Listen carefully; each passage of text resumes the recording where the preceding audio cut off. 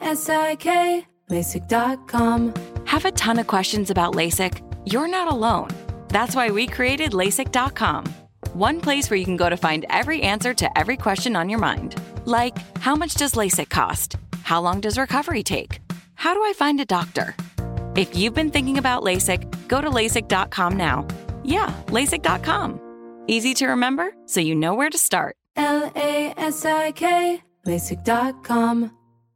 Thank you for traveling with Amex Platinum. To your right, you'll see oceanside relaxation at a fine hotel and resort property. When booked through Amex Travel, you can enjoy complimentary breakfast for 2 and 4 p.m. late checkout. That's the powerful backing of American Express. Terms apply. Learn more at americanexpress.com/withAmex. Superchargers, headlights, and more. With over 122 million parts, eBay Motors has everything you need to maintain your vehicle and level it up to peak performance. And with eBay Guaranteed Fit, your part is guaranteed to fit your ride every time or your money back. Stay on your A-game with all the parts you need at the prices you want. It's easy to bring home huge wins. Keep your ride or die alive at ebaymotors.com. Eligible items only. Exclusions apply. The volume. Boxing with Chris Mannix is presented by FanDuel. Football season is here, and there's no better place to get in on the action than with FanDuel. The app is safe, secure, and easy to use. FanDuel always has exclusive offers. When you win, you'll get paid fast. FanDuel has lots of ways to play, like the spread, money line, over-unders, team totals, player props, and so much more. Jump into the action at any time during the game with live betting, combine multiple bets in the same game in a same-game parlay, and try out the Same Game Parlay Plus. So use promo code BOXING and download the FanDuel app today to make every moment more this football season. This is Boxing with Chris Mannix. Oh, somebody punch him in the face. Anthony Joshua is a composed and ferocious finisher. Watch this. Andy Ruiz is the heavyweight champion. Hosted by SI's Chris Mannix. That was my moment. Now with interviews, analysis, and everything going on in the world of boxing. When you have talent, you are given another chance. Here's Chris Mannix. So I guess we have to start with the judging. Sergio Mora, Please. DAZN boxing analyst, former junior middleweight champion. We are in Las Vegas. Right outside that window is T-Mobile Arena. We were there tonight, ringside, calling Canelo Golovkin 3 for DAZN. The positive, the right guy won. Canelo Alvarez won this fight. Trilogy completing fight. Alvarez too young, too fresh, too fast, too powerful. Golovkin at age 40 just didn't have enough left in the tank. But Sergio, we agreed this was a lopsided fight. I officially scored it 10 rounds to 2. I polled my media brethren from ringside. They had it 10-2, 11-1. Somehow, 2 of the judges of Canelo Golovkin 3 had it 115-113, which means if Golovkin had won one more round, we would have had another draw, which would have been wild. Incredible.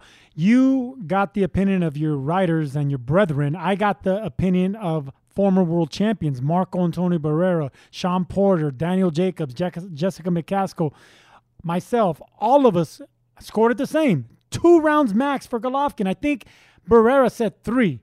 But either way, 3 rounds max. How the hell does Steve Weisfeld, who's I consider one of the best judges in boxing, have it 115-113? I mean, three judges had it that close. 116-112 and 2 115-113. 16-112 is not atrocious. That's not atrocious. 115-113 is a disgusting one because that means the last round, it would have been another draw. And can you imagine if we would have had another draw, we would have had to see a 4th fight. We got a clear winner tonight. That was Canelo Alvarez.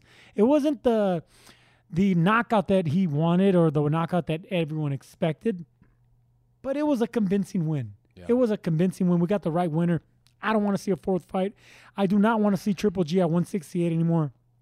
I don't even want to see Triple G against the elite. If he wants to continue his career and not leave money on the table and fight mandatory challengers, I'm all for it at 160. But if he was going to take a big fight against Charlo, against Munguia, or anyone else, Andrade at 160, I just don't see it. I don't want it. Golovkin is a legend. I don't want him to go backwards. Dave Moretti, as I look at the official scorecard, had it 116-112. That's fine. Steve Weisfeld, as you mentioned, 115-113. He scored 4 of the last 5 rounds for Gennady Golovkin, which, to be fair, Golovkin did pick up the pace in the second half of this fight. David Sutherland, he scored 4 of the last 5 rounds for Golovkin as well. Those were where the rounds I gave him. I gave him 2 of the last 5 rounds. I just think it's charitable, really. And that brings me to my point here. I know what you're going to say. 2 of the judges, Weisfeld, Moretti, they scored Canelo Golovkin too. They scored it 115-113 for Canelo. One of my immediate reactions is, because judges are human, like, does a part of them, when they see Golovkin start to pick it up, just to throw that triple jab, and they throw him a bone, and they give him the benefit of the doubt. They throw him a bone and say, you know what, we didn't get it right 3 years ago. We didn't get it right the first time. They didn't get it right the second time. We finally got to throw Triple G a bone, but this was the wrong bone to throw at, because this was not the Triple G that we're accustomed to seeing. Golovkin looked every bit of his age. I mean, all right. So let's put aside the judging then and just talk about the fight. Did that go how you expected it to go, or what was your reaction to how it went? No, it didn't. I just think Golovkin looked old. He looked like an old fighter. There was no snap in his punch. There was no shotgun jab. The big drama show didn't arrive at any moment. I mean, even when we gave him the rounds, it wasn't like he convincingly beat up Canelo or won those rounds convincingly. It was just, okay, Golovkin won that one. Canelo, on the other hand, he was impressive, but he wasn't the Canelo we expected. I expected Canelo to be ripping the body. I expected Canelo to be backing him up, really trying to pulverize Golovkin. But obviously, there was something there that he had to respect. It wasn't the jab and it wasn't body shots from Golovkin, but it must have been something. Okay, but I can't get off the judging, Mannix. I cannot get off the judging. As long as we're going to have a deeper dive at some point to the judging, because it's got to be fixed. Steve Weisfeld, who I have tremendous respect for, I always call him the gold standard in boxing judging. He's had a tough year. I agree. He gave the Canelo Bivol fight 115-113 for Bivol. That was a lot wider than it should have been. And this fight was tough. David Sutherland, tough card as well. You could tell from the opening bell, Golovkin looked old, like he did. And we shouldn't be surprised, because in the last 4 years, he has taken largely mid to low level fights. I mean, Sergey Derevyanchenko, on paper, not a bad win, but that was Derevyanchenko after he had fought Daniel Jacobs and after Jamal Charlo. Right. Or was that Charlo as well? So he was a little bit past his prime. Then you move on, and he's fighting Ryota Murata, who is a middleweight champion, but I think you'd agree the weakest of the middleweight champions title holder out there. And he gave Golovkin trouble in the first few rounds. He hurt Golovkin in the first few rounds. He just didn't have the talent that Canelo has to do it. So I just thought Golovkin looked old. To his credit, again, like 6th round comes around, and he starts to pick up the gas. Like, he starts throwing. Yeah, because Jonathan Banks was getting on him. He's saying basically, like, do everything we trained to do. We are prepared for this. You need to get more aggressive. You need to throw the jabs. You need to bang. He was telling him everything he needed to hear, but Golovkin wasn't doing it because he couldn't pull the trigger anymore. The thing about getting older, when you become an older fighter, and my last fight was at 38. That's when I knew I won, and I knew I was done with. Your legs go, but your confidence goes.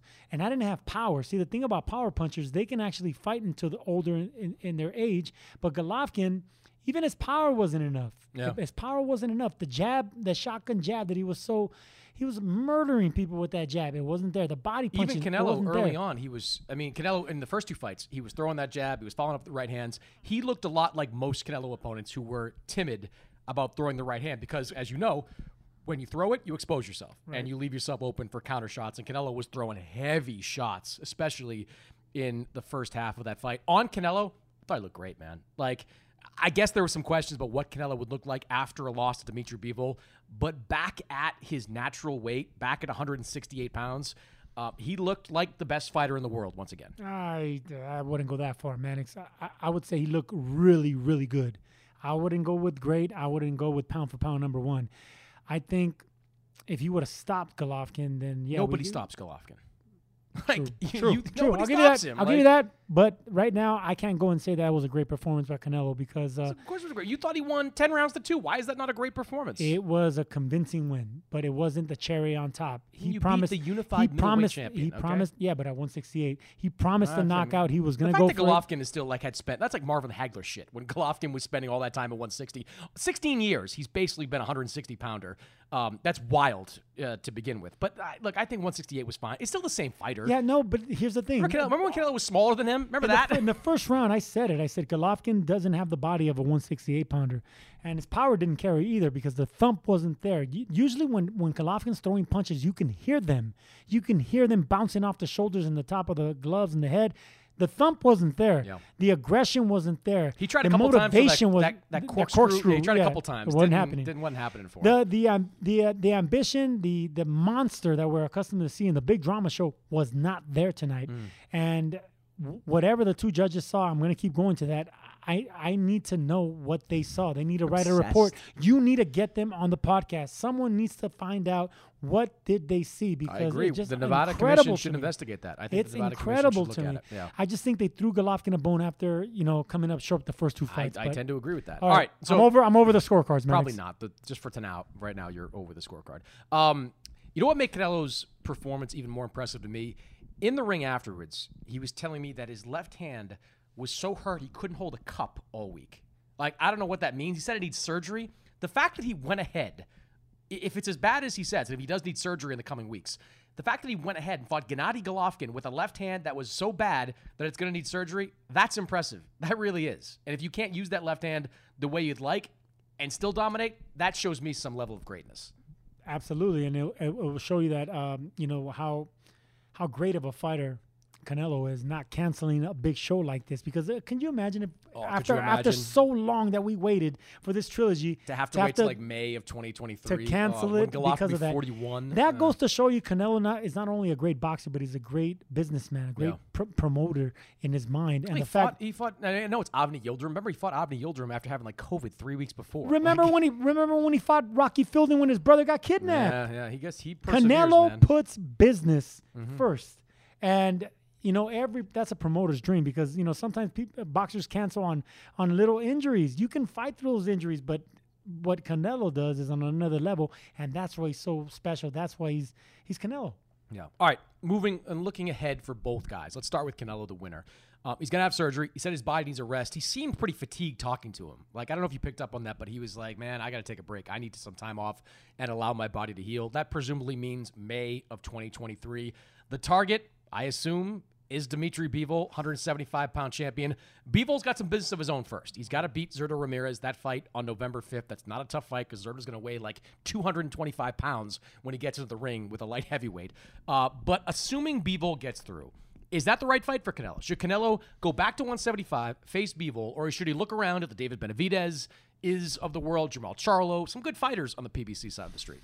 We have no say in that, Mannix. I'm asking you. It's a podcast. I understand that, but you're dealing with greatness. Whatever I say doesn't matter. But okay, what would I do? Yeah. Go for Bivol. It's that Mexican machismo, man. Go for Bivol, the guy that beat you. I mean, yeah, Floyd Mayweather beat you, almost a decade ago. Great. You were just too young for that.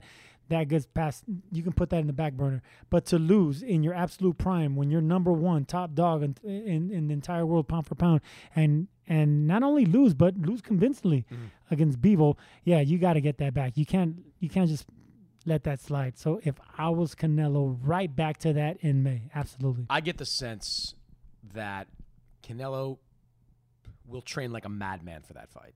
Like, I don't think he trained as hard as he should have. And he said this for the first Bivol fight. Because how many times do we see him on social media golfing and, like, not screwing around because he still takes his job seriously? Do you remember in the fighter meeting, it says, we asked him, are you still golfing? He says, no, I put that aside. And then I thought it was because he was training hard for Golovkin. And then Todd asked him that, and he says, no, it's just been too hot. Too hot. But he also told me afterwards, like, I want to make sure I'm 100% focused on that. Now, look, I don't think he was at his best against Bivol, because I don't think he took Bivol as seriously as he needed to. I mean, it's somewhat understandable because before Canelo, Bivol looked kind of like shit in some of his previous fights. He did. He went life and death with Craig Richards over in the UK.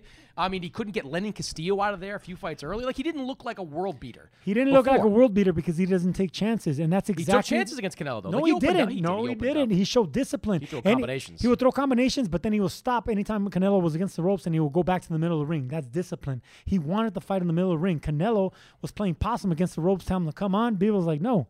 Come back over here. I'm gonna keep popping this jab in your face. No, that wasn't a typical performance. That was a masterpiece for Bivol on the jab part, and the fact that he had the discipline to carry it through in 12 rounds. All right, can Canelo beat Bivol at 175?